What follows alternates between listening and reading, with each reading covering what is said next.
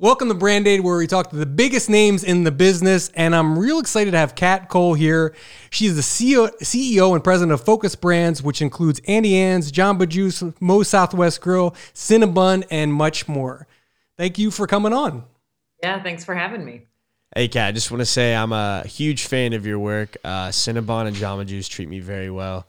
Amazing. I think, so glad. yeah, you sent over some stuff to our house, I believe. Yeah. I'm not gonna lie. I think I ate Auntie Anne's pretzels and Cinnabon for like 5 days straight. Not even lying.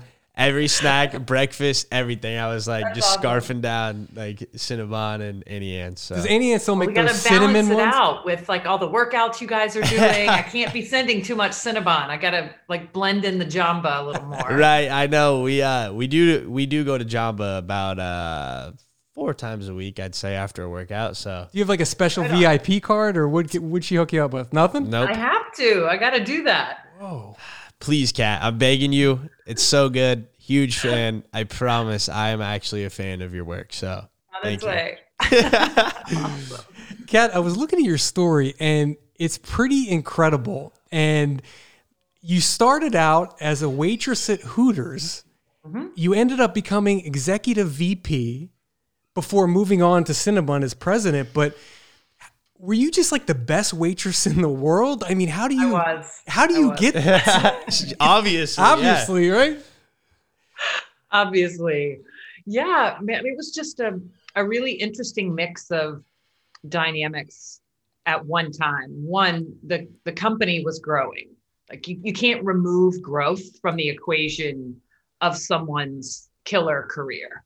And so credit to the company for having a brand that made sense at the time, for leaning into growth around the world. I mean, that was a big part of the equation. And then yeah, I was a fantastic waitress, but more than that, I really cared about the work. I mean, I still am, but even then when I was 18, I was one of those people who literally thought I was changing the world one chicken wing at a time. Like, I knew I was making people's day. And because I cared, I was given a lot of responsibility at a young age. I would train new hires. I would work other shifts and other roles in the restaurant. When the cooks quit one day, I went back and learned how to cook in the kitchen. And so I could pick up kitchen shifts and then bartending. And just, before I knew it, I knew how to run a restaurant. That wasn't my goal. I was the first person in my family to get into college. I was a computer sciences and electrical engineering major. I thought it was going to go in a completely different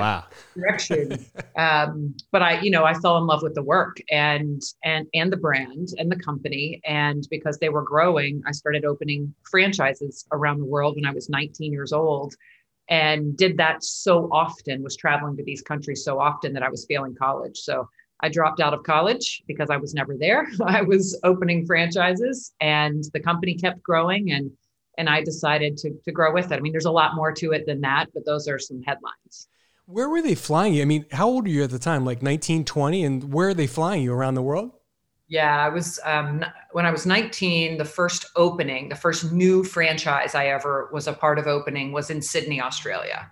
Wow. And I That's had never awesome. been on a plane. I did not have a passport when they asked me to go. I'd only been out of the state of Florida twice in my life for cheerleading competitions on a school bus and, a few girls' trips to Savannah, Georgia. I mean, that was the extent of my worldliness. Yet I still said yes. And I bought my first ever plane ticket with my tip money from being a waitress to Miami, where I could stand in line and get my passport expedited at the passport agency. And then a few weeks later, left for Sydney. And I really thought that was a one-time opportunity. I thought, who would ever give a girl like me an opportunity like that? I didn't know there was more to come, basically. And so I came back and I made up my classes. And then a few months later, the company called and said, great news, we're launching the franchise in Central America, and we want you to be on that team. Wow. And so I was like, of course. Yeah. And then it changed because the company started asking me to lead the teams, not just be on the teams, but go early, help set up the supply chain, train the franchisees, be the leader of the people who were just like me a few months prior, showing up to be a part of these teams. And the first time I did that was in Buenos Aires, the first ever of the franchise in South America, and then in Nassau. and it would go on and on. And so the company kept growing and I kept saying, see, Yeah. and it was great because I learned trial by fire, and it wasn't perfect, but the company was growing so fast. They weren't expecting perfect. The bar was kind of like, don't burn the building down, and make sure the brand is beloved, and make whatever changes you need to, and set the franchisee up for success. And I thought, well, I can do that. I don't know if I can do much more than that, but I can do those things. And then when I was 20, and consequently failing college because I was literally never there. When I would go to these countries, it was 30, 40 days at a time. Oh, wow. And so I was offered a corporate job at the age of 20. So I packed up a U-Haul and drove from Jacksonville to Atlanta and started managing people in a corporate headquarters when I was 20 years old, and just learned a ton during that time in my early kind of corporate enterprise years, managing people, living off a paycheck and not tips. That was a bummer. Learning to actually plan your life around paychecks, but you never have to do as a waitress. You can always pick up a shift. There's always money. So I grew up a lot the hard way, jumping into corporate so young, and had some pretty amazing mentors and bosses and leaders, whatever you want to call them, that taught me a lot and continued to give me crazy opportunities, even though I was so young, which led to me becoming one of the vice presidents at 26 of Hooters, which at the time was doing about 800 million in revenue. Wow. Griff, that's younger than you. I know. You're 21, right? At 20, Yeah. she was in the corporate world and just killing it. It's crazy. No, I don't know why Hooters didn't market this story better. Like, this is crazy. I've never heard about this. I've been to Hooters so many times, and like, this gives it a whole different dynamic, I feel like. And it's crazy because a lot of people that are listening to this, they might be younger or might not have like an established job or career yet. So I think it's very powerful, your message, that it's not even about where you work. It's about how good you are at doing it and making sure you're the best. And I think that's really important for building your brand. It doesn't really matter where you were, like, Hooters, just serving. Like, it wasn't anything crazy, but you became the best at it, and that leads to more opportunities. So I think that's a very inspiring story. I feel like for anyone listening, like, you could work at McDonald's, and if you become the best worker at McDonald's and work your way up, who knows? You can own the McDonald's. You could own it. Yeah. You know what I mean? And there are so many stories like that. Really, people, you hear that from the dish room to the boardroom, or from working behind the counter to franchise owner, especially in these franchise systems, because franchising is this model of you're in business, for yourself, but not by yourself. And there tends to be more opportunity to become maybe not in the true sense of the word, entrepreneur, because you're not starting it from zero, but you really do still have to have a lot of leadership courage to put your life savings on the line, to go all in. So it's a path that enough of those stories, to your point, they're not told often enough. And I wasn't the only one at Hooters or in the restaurant industry that would go on to have leadership roles in the company or run and found businesses. So hopefully people who listen are inspired and realize no matter where they are, there's definitely growth to be had. Yeah, I think that brings up a really good point too. It's like, how did you, like, what kept you from just being an average worker and being an exceptional above average? Because I know I've worked plenty of normal, just like 9 to 5 or 7 to 3 jobs. And I just kind of, honestly, I'm going to be straight up, just went through the motions, did my work and left. Like, that's all I could think about is, when can I leave? Most people are like that. Kat, what makes, I had the same question. Did you just love it? Or like, what was it that drove you to be an exceptional worker? Yeah. Like, what makes you different than everybody else who wants to go home? No, I don't know if it's really different. First, I think we're all at different stages in our life for different reasons. And certainly I worked with folks, sometimes where I'm like, why are you even here? Just go home. Right. And then I would have those days where I'd be like, I don't want to be here. That wasn't the average, but I had those days too. And so I've just learned to not have too much judgment around that, because everybody's in such a different place. But for me, my mom and my sisters and I left my dad when I was 9 years old. He was an alcoholic and a terrible husband and father, really sweet man. but a terrible husband and father. And it was not good. And my mom was very poor. Both sides of my family were like super shit poor. Wow. And except my dad, who had an executive job. And so just so happens the one dude who's got the fancy job is also like a raging alcoholic. And so my mom built up the courage, even though she had 3 girls, 3, 6, and 9 years old, to leave and go out on her own. She was what was called a secretary at the time. No one could help. My dad didn't pay child support. There was no help from the outside. Wow. But she figured it out. She fed us on a food budget of $10 a week for 3 years until she grew within her own job and, was able to make a little more money. She worked multiple jobs. And so I think I grew up, I wanted to work. Work seemed cool to me. It was a bit liberating. There was something about it that was freedom. It felt fancy, to go to my job. Right. So it's a little bit of what was in my head that made me have more fun at work and see more delight in the mundane, or what others might call the mundane. And everything was a reflection of me. I had a lot of pride in the littlest things. Like if the bathroom was dirty in the restaurant, I took it personally. If the food wasn't cooked, if I heard somebody complaining, I was embarrassed. Like I took it personally. I've had an owner's mindset, even with things I don't own, since I was very, very young. I don't really know where that came from, other than just wanting to be proud. And then the work came because I had to work. I had to make money. And I was keenly aware, especially being a waitress in a casual dining restaurant, at least in the US, the way it works is tipping is a big part of the compensation. And so I was so keenly aware of the connection between my behavior, the kitchen or the restaurant's capabilities, the customer's experience, and my income. Like that triangle of connection between my lifestyle and the customer's experience, the distance between those lines was so short. And so I was obsessed with people having great experiences. And I was also very aware that didn't happen unless everyone was sort of close to their best in the operation. It wasn't just me. It wasn't just them. It wasn't just the kitchen. It was everything. And so it's a combination of those things. I think my own mindset, wanting to be proud, taking my work seriously because I had to, seeing my mom as an example, someone who just worked and who was always super positive. I mean, she rarely, if ever, spoke ill of our father, even though she had many reasons to. So there was this grace about her that made people want to be around her and help her instead of feeling sorry or sad for her. And I think some of that just rubbed off on me as a young person, as a young woman, and it's how I showed up to work every day. Wow. I mean, so the show's about branding. So it's a good segue because you had the owner's mentality, and 99.9% of people do not have that mentality. They go, I'm going to do the bare minimum, or I'm going to try to do a decent job so I don't get fired, or, and then I get to go home. How tough is it to maintain a brand? So you guys own Moe's Southwest Grill. How tough is it? Because it revolves so much around that experience, and there's so many moving parts, and it's people related.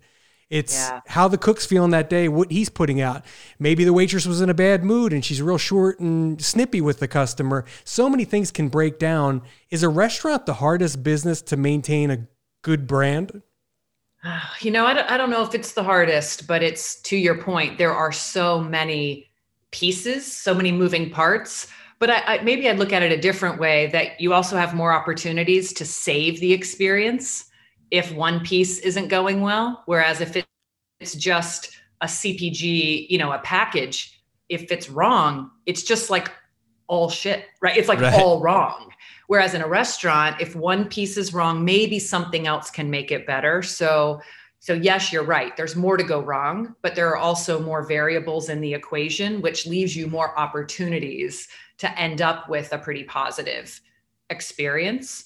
But it is incredibly difficult. And then add in multiple units, multiple countries, many layers between, call it the branders or the marketers or the people who own the IP and the actual execution of it. So just live experiences. It is in great part the brand delivered by the human to human connection. That's changing a little with more off-premise, more technologically enabled ordering, more of the brand showing up in a bag in your home. But still that quality of the person, their energy, how much they care, that shows up on the plate or in the box. You can tell if an employee cares about the food and how it shows up, not being handled by a third-party delivery company maybe, and there's other things going on, but the human side of it still is an incredibly material variable in the overall brand experience. And the brand experience is more important than the brand promise. The promise is the words, the billboard, the social, the creative, right? Everything that's produced and edited and contained. Everything else is what happens, IRL. Yeah. And like I said, there's a lot of people here that, don't have their careers yet, and they might be working, jobs that are actually in the food, being a waitress, being, a chef, whatever it is, dishes. You being you run all of these successful, food companies and stuff that we eat all the time, literally like Jamba Juice. I go there almost every day. Whenever you're looking at employees, and let's say anyone in general that's working in the food industry, how do they work their way up kind of like you did? Because I know a lot of people, everyone wants to make more money. Everyone wants to be important. So like anyone that's listening to this, how could they, stand out? Yeah. Part of it is first being really good at the job you're actually being asked to do. Sometimes, right. Have you ever met those people at a party? Not that anybody's having a lot of parties these days, but have you ever met those people at a party that they meet you and then they're looking over your shoulder to see who else is cooler or more important that shows up at the party?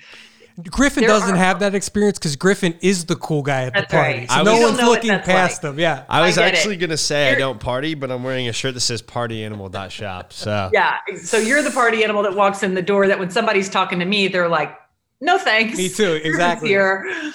I think it's important to avoid that from a career perspective, that you're so focused on the next thing and the next thing and the next thing that you're actually really bad at what you're supposed to be doing right now. And I've seen some people who are delusional or even destructive achievers, where they're so focused on things far out, which is awesome to have that like in your mind as motivation and as goals. But before you even have respect for step one, to think you should be at step 4 is not practical. And does it make people want to be on your team, and give you opportunities and help and like be your fan and tell your story and suggest you when an opportunity comes up, because you're actually letting people down real time during the day. So I've seen that even when I was a waitress. I see it in the executive suite. I see it in corporate America and in management. There are some people, not many, but some, who are so wrongly fixated on the next few things that they don't realize how their inability to deliver for people today is actually making the distance between them and their goals much farther. At the same time, the opposite can be true. That some people, like both of you have said, just put their head down. This is my job. This is the least I need to do. If I'm good at it, I'll get opportunities. A lot of people are good at their jobs, and there are not as many opportunities as there are people. So something has to make you stand out. And I think about three R's: results, relationships, and reputation. And so the results are literally like, what are the results? How good are you? What are you doing? How are you doing your job? Are you doing your part? What are the actual outcomes? The relationship, so that's the what, is the what you do meeting and exceeding expectations compared to your peers. Then the relationships, the second R, is about the how. Some people get killer results, but how they do it is not cool. And so the relationship side of thing, like not leaving a trail of tears, but rather a trail of fans while you're doing your what, that's important. And those two things add up to the third R, which is, what's your reputation? When you're not in the room, what do people say about you? And saying nothing is also not good. That means they don't know you. That means you don't show up. That means you're not there for people or making it known what you want or or what opportunities you're interested in. And you also don't want someone who is a barrier to your opportunities because they've had some unfortunate perceptions or experiences. There's always a table. There's this table that people sit around, like literally or virtually. And I think of that in my mind often, that have an impact on any of our futures, on opportunities we get, on investments we do or don't get, on hires we do or don't make, on gigs we have the opportunity. There's always someone who can put their thumbprint on that. And do they have nothing to say, which isn't helpful? Do they have something negative to say, whether it's fact-based or not? It's the reputation. Or do they have something positive to say? And can they open doors? And that's that third R. So the results, the what, the relationships, the how, which also includes helping others. And then the kind of combination of those, the overall reputation, which you can always improve. It's never too late, but I'd be thinking about that even if I'm a waitress or a customer service rep or a tech or a delivery gal or whatever it is. There's always an opportunity to think about, am I doing what I'm supposed to be? And then some. Am I building great relationships along the way? And how do people perceive me? And what is that getting in the way of or enabling for my opportunities? Wow. I think that's great for anything, honestly, whether it's just being in school, even. Yeah. It's like, how good are you at your work? Are you making friends? And, what do people say about you? What do your teachers say about you? Just anything in general. I feel like that's a really good, line to ride whenever you're doing anything and thinking about how you can be good at it. Oh, no doubt. Kat, you brought up entrepreneurship and having that kind of mindset. I want to talk, Griffin, kind of in a little bit about your building brands and kind of how do you start and brand message. But the first thing I want to talk about, Kat, before that is kind of existing brands. So you've kind of inherited a bunch of brands, Cinnabon and all these other ones. How do you manage them? When you started, did you like the brand? Or did it need some tweaking? What do you do when you have an existing brand? How do you change it? How do you make it stay consistent? How do you define it? Those kind of things. I'd say I have two approaches that, like you said, Griffin, actually applies to many things, not just managing a mature brand. But first is this mantra. It's a version of what my mom wrote on my birthday cards as my story got out there and I was in the media. She started to write, like, don't get too big for your britches and don't forget where you came from. But then she would also say inspirational things like, you're not limited by your past. And I put those things together with this mantra, which is don't forget where you came from, but don't you dare ever let it solely define you. Our truth is in our roots, but our past is not our jail. And that, that mindset that our truth is in our roots and not forgetting where we came from, that has to be honored with any brand. You can't just turn a existing company and a brand into something it's not. Otherwise, you lose everything you just bought. Like, why buy a brand if you want something different? Buy a different brand. So that honoring the roots and figuring out what parts should be protected is an exercise in customer research, of course. Getting really close to founders and people who've known the brand over the years and finding the themes that are these universal truths that need to continue on in the future, maybe in a different way, but need to continue on in the future. But then the second part of that mantra is, but don't let it solely define us. Our past is not our jail. And when I took over Cinnabon, the company already owned it. I was hired in to be the president of Cinnabon when I was 31.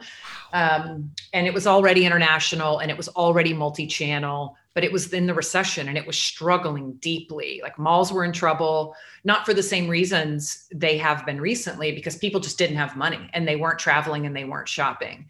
And so sales were greatly depressed. And these are small business owners. I mean, there's a couple where they own a lot of locations, but most of them own between 1 and 5. Very small, mom and pop, their family and friends work there kind of thing.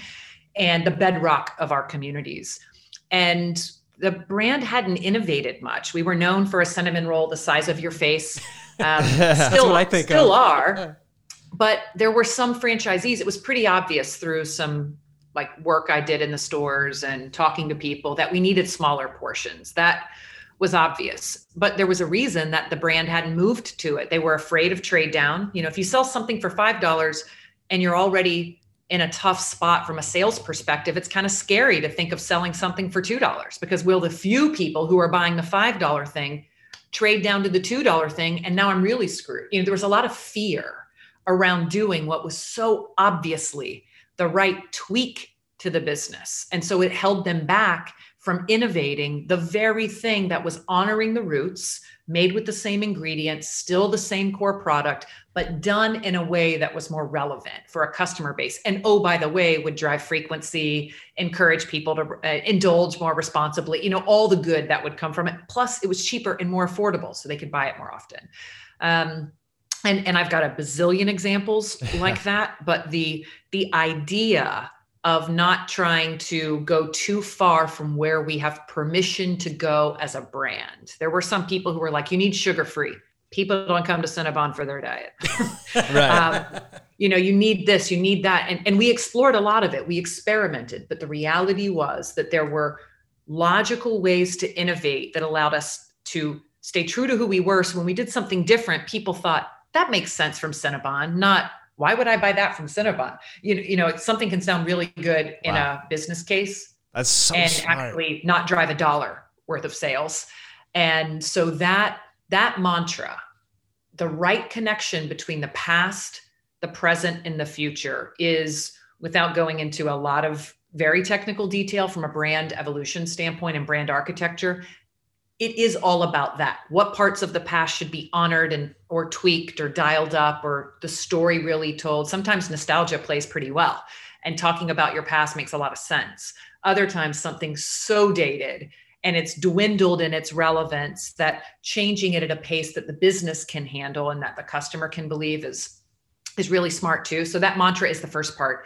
And the second part is a bit of what I referenced, which is staying close to the customers. Like, customers and employees, especially employees that are working very close to the customers, have easily 75% of the answers. They know when we say no, when people have requests.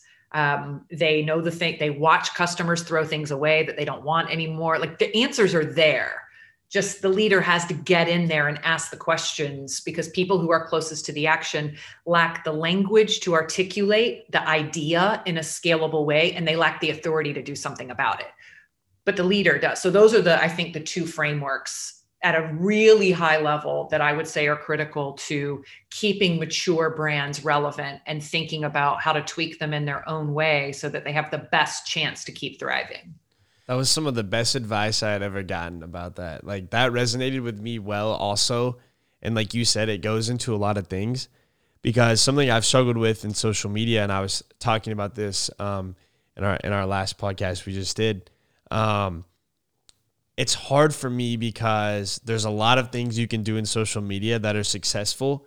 There's a lot of trends. There's a lot of things that blow up. And like, my problem is I was chasing trends and I wasn't building myself. I didn't have a core. So when people ask, who's Griffin Johnson? All you can say is, oh, he's a creator. You don't say Griffin Johnson, the business guy. You don't say Griffin Johnson, the education guy. It was kind of just that's changing now, though. It is, and I'm working on that. And like, I've been telling my fans and people on the internet, like, I'm going to be the best host that social media has ever seen, and I'm also going to change the culture of TikTok. And I want to educate you guys on how to be successful in general, as well as business, if you're interested in that.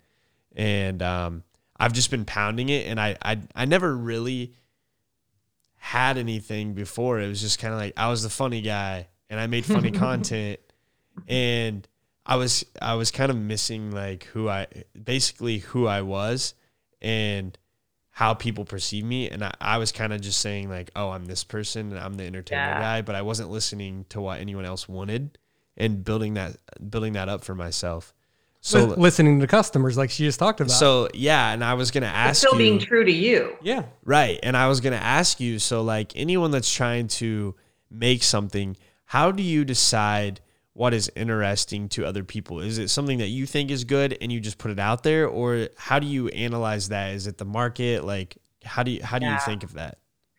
I think any of us, we have to start with ourselves, because if we're only creating for the outside, the reality is that will change on a dime sometimes.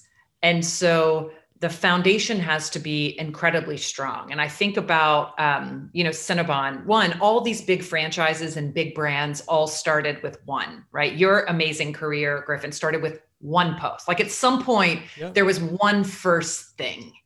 And then it got energy and traction. And you're so smart, like legitimately to have the maturity and the brains to pause and say, all right, this is great. This has a ton of momentum, but there's a concept in business called S curves, right? And something starts low, early adopter, it gets more popular, moves to ubiquity, but then it hits maturity. Then it's sort of like not a big deal anymore because there's something else coming along that's at the beginning of that's where I'm at right now, by the way. I've kind of seen that with my career.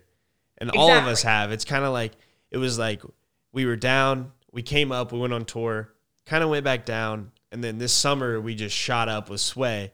And now it's kind of like Sway is still relevant, Sway is still cool. If we do something, people, they look at it because it's like they know the name, but like the engagement is kind of like, it's matured. Like we kind of got to develop ourselves again, and we're going down this slope. So I'm in like a really hard place right now trying to figure out who I am and going back up on that slope. And I feel like a lot of people can see that in a lot of different ways, even with just having interest in something. You know, like people listening to this, it's like, how, like, if you want to make something, how do you stay interested, and like, how do you keep developing yourself as a person to be interesting and be interested in things that you like and want to do with your life? So I think that's cool. One, it's really powerful when you can keep starting your own S curves, like what you're doing. Yes. You're always like some of your, use the plant. I love analogy, like plant analogies, and you plant some seeds and summer sprouts. And with the world today, the S curves go really fast in a lot of categories. Very fast. In your world, the trees grow in about a month. Yeah, exactly. So I think there's a healthy blend. It'll be different for everyone, depending on what they're working on, of always doing certain things that you love, because it's what's going to give your soul energy. And as it turns into something other than what you originally intended, which these things take on a life of their own. And then do you have enough people around you? And do you have enough process yourself to keep looking at yourself every so often? I practice something called the hot shot rule, where I check in a lot and kind of think about what someone I admire would do if they were in my role. And I keep giving myself permission to change, permission to change, permission to change. Like, I am not bound by how other people see me, even if the way they see me is of my own doing, right? That there are so many examples of brands and megastars that have been trapped by their own image and not been able, for many reasons, and this is no judgment, right, of them or the companies, there are lots of reasons, not been able to break out of that early enough to sort of organically start a new S curve or plant a new seed. And what's beautiful about what you're doing is when you do that often enough, over time, you are less defined by the very last thing you did. People zoom out and see like the bigger picture, like, oh, creator, entrepreneur, mentor. It in the early days, of course, when I left Hooters, forever, I was the president that used to be a Hooters girl. Forever. Right. And I owned that, and I embraced it, and I love the company, and I love that era. But it took being the president of Cinnabon and turning that around, and then my humanitarian work in Africa, and then my angel investing. And eventually it's almost too much to use the examples. So then people started using these group words like executive, investor, mentor. And now I'm much bigger than the individual things that I've done. And people almost expect me to keep dabbling and keep changing because I've built that I'm constantly like this. I'm constantly going through the caterpillar. I have a toddler, so he's talking about caterpillars a lot right now. Caterpillar, chrysalis, butterfly. Caterpillar, chrysalis, butterfly. Like, I'm constantly doing that, and I'm a different butterfly every time I come out of one of those eras. And instead of people being like, you're not the butterfly we remember, we don't like that anymore, it's like, oh, you're the butterfly that changes all the time. That's dope, right? And that I think there is just some real power in that as an individual. One, it's very liberating. It sucks to feel like you're stuck in something that doesn't feed your soul, yet at the same time, you don't want to let people down. Me. You don't want to let your fans That's me down. right now. You don't want to let your investors down. You don't. And so there's also some responsibility we have to honoring whatever it is we've built, and triply hard for you when what you're building, you are part of the product. Yeah. And you so are it is the product, important. really. Yeah, but you're diversifying, right? You're investing in actual products that aren't yourself and your image, and you're mentoring other people, and you're creating podcasts like this where you're shining the light on bigger topics. And over time, you're still part of the diversified portfolio is Griffin the product, but everything isn't resting on it, right? You've got like branches off of the tree. You're the trunk, branches off, and that'll just keep happening. Especially with the type of like heart and energy and giving that I've seen you have, and how much you're leaning into learning publicly. And even what you just said, like, I'm struggling with this, I'm on this journey. That is so badass, right? So many people don't even do that part. They don't even say, like, I reached a point at Hooters where I thought, I love this company. I'm kind of famous for this company, but I don't think I want this company to be my whole story. And it doesn't mean I won't always love it and acknowledge all the cool things that make it an important part of my story. But I want something else to be a part of my story. And I'm allowed to do that. And I had many reasons to stay, financial reasons and other career reasons, not to mention the natural fear of the unknown and changing a company for me after 15 years. Yeah, trust me, I get it. Yeah, but the more you do it, the more it's like, oh, every time I do this, there is far more upside than downside. And I get comfortable with the expected discomfort of whatever the next thing I do is. I'm never going to be as good at that as I was the thing I'm leaving, because I was the best at that. And that's why I leave, right? That's why it's time to change or to add something on, because I don't want to just rot in this one definition of myself. And, it makes me think of my husband. He rode the Atlantic Ocean in a rowboat. What? In a rowboat. Yeah. He'd be an interesting person to have on the pod. Yeah, wow. How long did that take, by the way? But he never talked about it. He's not a big public speaker. He's in venture capital now. He's kind of a quiet guy, just gets stuff done. But he's an ultra endurance athlete. And he didn't want to talk about it for a while. And I thought, you've got to tell your story. It's so inspirational. And he's like, I don't want to always be the guy that rode the ocean. I want to do other things and have people see that bigger picture. And and I didn't get it at first, because I'm more comfortable like being out and talking like you are, Griffin, like just helping people and making the most of the moment. And I didn't get it. And now that I've seen the years pass, he is getting ready to row again soon.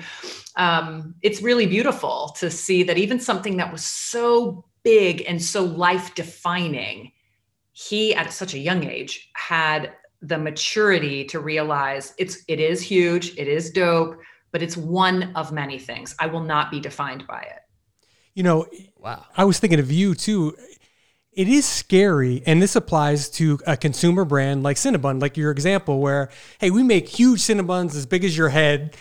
We kind of want to go smaller, but what if they're not spending as much money? What if we lose money doing that? And it's the same thing for you, Griffin, too. It's like, it's scary. I don't want to upset my customers who are loyal to me and my brand, and they love my silly TikToks, and they love seeing kind of outrageous Griffin.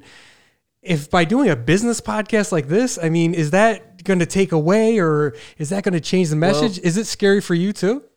So it's scary for me, and I always try to relate things with my fans and like whoever's listening. For anyone that's changing up what they're comfortable with, right?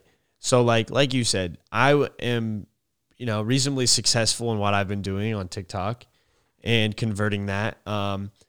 Basically, you never know what's going to happen. So you always for me, I had the craziest, worst 4 months of my life. And I just had to self-reflect. And I was thinking, it's kind of like you were saying, do I want to be defined and do I want to be remembered by this? No. And also I wasn't really happy with I didn't care about the money. I don't care about the followers or the views really. I've taken a detrimental cut in all of my engagement lately. literally a quarter of what it was in the summer.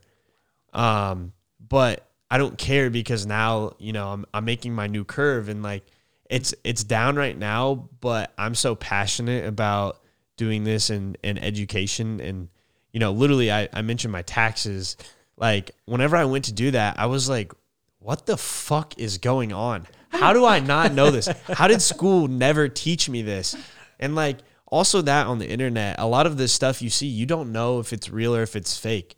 I want to be the guy that can kind of go through and decipher that for people. Not saying that I know all, but just saying whenever I say something, it's either A, to help you, B, to educate you, or C, so you can at least read what I say and see through the darkness. Mm-hmm. And right now it hasn't really picked up because education isn't like sexy right now on the internet. Well, it's drama, right? Like people want to see the drama. And at the same time, someone like you can be a bridge between what might traditionally be viewed as not sexy to things that are done in a way that's more relevant and entertaining and sexy, right? Like that's what I'm trying. Taxes can be sexy, especially when you owe a lot of them. Yeah. My whole goal right now is to bridge that gap. I want to make, you know, learning and education and like, you know, informing people, because cancel culture is so crazy right now. Like someone makes a mistake and some of them are like, all right, that was messed up. Like you do need to lose your platform. Not gonna lie. But other times it's just little things or like people nitpicking. It's like, instead, like, okay, so for instance, in 2017, I liked a tweet, something about, it wasn't bad, but it was like something about transgenders. And I was I'm from a small town in Paris, Illinois, like whatever. I didn't understand really. And now that I look back, I was like, I can't even believe I would like that. I'm so much more educated on the world and things, and like my perspectives have completely changed. And like, I want to help people do that and bridge those gaps and make it cool. And instead of hating all the time, you know, there is times and places where people do some really messed up things, like whatever, get your hate, do your thing. But like, I just want to help like intertwine that. And I think it's, you know, it kind of led off of what you're saying is keep your roots, but do what you're passionate about. And it's not always about what you're good at and what you're comfortable with. It's like, you just got to make your own way. Your own path. Yeah. Well, and I do think sometimes, not always, sometimes there's a way to build a bridge between those S curves and bring people with you. And so literally it's still doing the fun stuff, but like every once in a while peppering in some of these things in a way that doesn't overwhelm people or shock them or make them think, wait a minute, where's Party Animal Griffin? Because I want that one. Well, yeah. You know? And he's still there somewhere. Right? I'm still doing it like that. Trust me. Like, it's not like I just say like if you look at my Twitter, some of them are funny, some of them are promoting, some of them are educational. Like, it varies. That brings people with you though. Yeah. The problem is that I struggle with is like my old self was drama. Like it was like, how do I start controversy? How do I keep my name in people's mouths? And like with where I'm trying to go, I'm basically left with just my core followers. Mm-hmm. And because I haven't been in any drama, I've been minding my own business for the most part, just like trying to work on myself, because you can't be viewed as a serious entrepreneur, a serious like influential person whenever you're in drama and you're doing this. And like, I learned a lot from what I've done, and that's how I want to help like spread my message. And that's how I learned and how I reflected. So it's hard because yes, I still do the sprinkling of like the fun and but like I have to leave that side of me in the past in a way. And it hurts social media, obviously, because like I said, it's all about drama. And that's where I'm trying to bridge the gap. So I've been honing in on my personal followers and like the people that really love me, like you were saying with, you know, your employees, and like making sure you stay in contact with your, you know, customers. Sorry, I'm just trying to keep this all together. Good job. But so that's what I've been trying to do. But, you know, sometimes you do things and like it's hot for a while and then it kind of goes down, but you still have those those loyal customers that you hold on to, and then you kind of get a new product. Eventually it takes off, and like that's my journey. And trust me, I'm not just going straight up, I'm Griffin Johnson, I have my PhD, and I'm, so like it's a challenge for sure. Well, the way you're doing it it will last longer and build. You know, when you have to keep hitting that drama spike, right? Like there's always someone else also doing that. And so it's just like this all the time. And it's awesome. There's a lot of power in that. I really believe that. There is. But it is also not sustainable for long periods of time in that way. Eventually the audience moves on. Eventually the individual changes in some way or throws themselves into such a destructive place that there are all kinds of other problems and very difficult to come back from, and not impossible. Same for a company too. You know, I've seen a lot of the fact that you're like planting these seeds and bringing people along, you're coming to some really smart milestones in the journey a lot earlier than most. That's exactly what I did. I just hit these. First of all, I started earlier than most, so that helps. But I just hit some of these milestones of learning and of experience at a younger age, and had enough humility to learn from the people around me, but also enough courage and confidence to speak my mind and add my value. And I was the youngest person in the room. Permanently. That's okay. Trust me, I get it. Yeah. And, but I learned that there are downsides to that, and there were real things I needed to learn. So this blend of humility and curiosity on one side and courage and confidence on the other, and making sure those things are kind of in check. If you're just courageous and confident, you're a bull in a china shop, and you'll get stuff done and you'll get some attention, but very few people will follow you over time to many places that you go. And you want your career to be cumulative. You know, you want investors to follow you. You want fans to follow you. You want employees to want to work with you in the next thing and the next thing. And at the same time, so courage and confidence is important, but humility and curiosity is the right complement to it. But if you're only humble and curious, you're just a student, and like, no offense to students, but that's also not going to get things done. And so learning to be really self-aware and get command of those, what I like to call the 4 mindsets. Like those are the 4 mindsets. Everything I've found that are my downsides or my strengths can be chalked up to a misalignment and disproportionate mixture of those things at the wrong moment. And when I've been most on point, done the craziest things at the youngest age, it's when I can look back and go, there was the moment of courage. That's what it looked like being confident, but here was the humility and here was the curiosity. And my best moments, all 4 are visible. Griffin, the one thing, so you're transforming your personal brand, but the other thing, and Kat, you're aware of this, is you and all the other Sway guys are also building brands. You're involved in all these startups. Kat, I guess the question to you is, when starting a brand, like you inherited these brands who already had kind of a message and you had to tweak them a little bit and kind of make some changes. They're kind of at a different point where they've got startups, they're starting a brand new brand. They're involved in everything from, you know, what the product is and tweaking that to packaging and all the other kind of stuff. What do they need to be aware of when they're developing a brand? How well thought out do they have to be?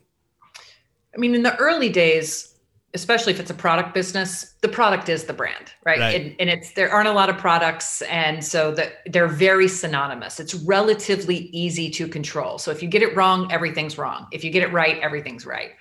As it grows and ends up in more retailers with different price points, with varying SKUs, and then some evolution of the brands themselves, those are the first opportunities to stumble. And everybody does. You literally can't avoid it. But having some process, whether that's your team, your board, your advisors, the crew that you check in with regularly, who are going to be truth tellers about the customer and the competitive environment, so the team can make the smartest decisions. Those truth tellers get harder to find as you get bigger and more famous and more successful. And honestly, as you have more success, you also don't want to hear the truth as much. Is that true, Griffin? In your world, do you get a lot of yes people? Yes, man. I actually speak about that a lot in Sway in general. So, like, this is kind of what you were just asking about, but we've been working on changing the image of Sway. The problem is that we see in business a lot, especially, is people will say like, like if you speak to them in person, they'll be like, yeah, Sway is great. Like, I love what you guys have done. Like, it's awesome. And then you see in Business Insider articles and you hear things. It's like, yeah, they're a bunch of dumb kids that don't know what they're doing. It's like, why don't you just tell me that and instead teach me? Like all of us in Sway, and I can definitely speak for myself. I take criticism very well. I know that we've been dumb. We made a lot of stupid decisions. I've reacted in my emotions a lot on the internet and on social media. I'm very vulnerable to it. Like, I don't hide my emotions. But like, I don't understand why, there's so many yes men. It's like, yeah, you're great. When you see me, it's like, tell me no. No, you're not, and tell me why. Yeah. So it's hard, man. I mean, especially as a founder and a creator, there are times when people will disagree with you and you are right to not listen. There are times where you have to trust your instinct. And then there are times where it's really hard for people to come tell you what you need to hear. And the best thing I think there's 3 things you can do. One, ask for feedback as often as you can, so it creates the environment that at least optimizes the chances for you to hear the truth. Next is get really good at how you ask. One of my favorite questions is I go to people who I respect or who are at varying levels in the organization and say, tell me one thing I can do differently to make whatever better. My brand, this one thing. And it is interesting. There's something about the wording of that question. Tell me. Well, guys, if you were listening, maybe you heard her disappear. Kat had technical difficulties. We waited a while for her, but she never came back. So we want to thank Kat for doing the show. She was great. Gave a lot of great advice. I know Annie Ann, Cinnabon, Jamba Juice, the list goes on. Moe's, right? Yeah, waitress to president. Waitress to literally the president of Hooters, vice president. Like, that is very inspirational, and obviously she works for some of my favorite places to eat. Huge fan. Love Kat. And she has an interesting story. So I feel like whoever listened to this, just know that regardless of what you do in life, just work on your job being the best at it, and then opportunities will come. That's all I want to say about that. Good advice. Let's end it on that. Yep. Thank you guys so much for listening. Don't forget to subscribe and review it a 5-star. If you do, I would greatly appreciate that, and I need all the help I can get because my views are down. So thank you. Thanks, guys.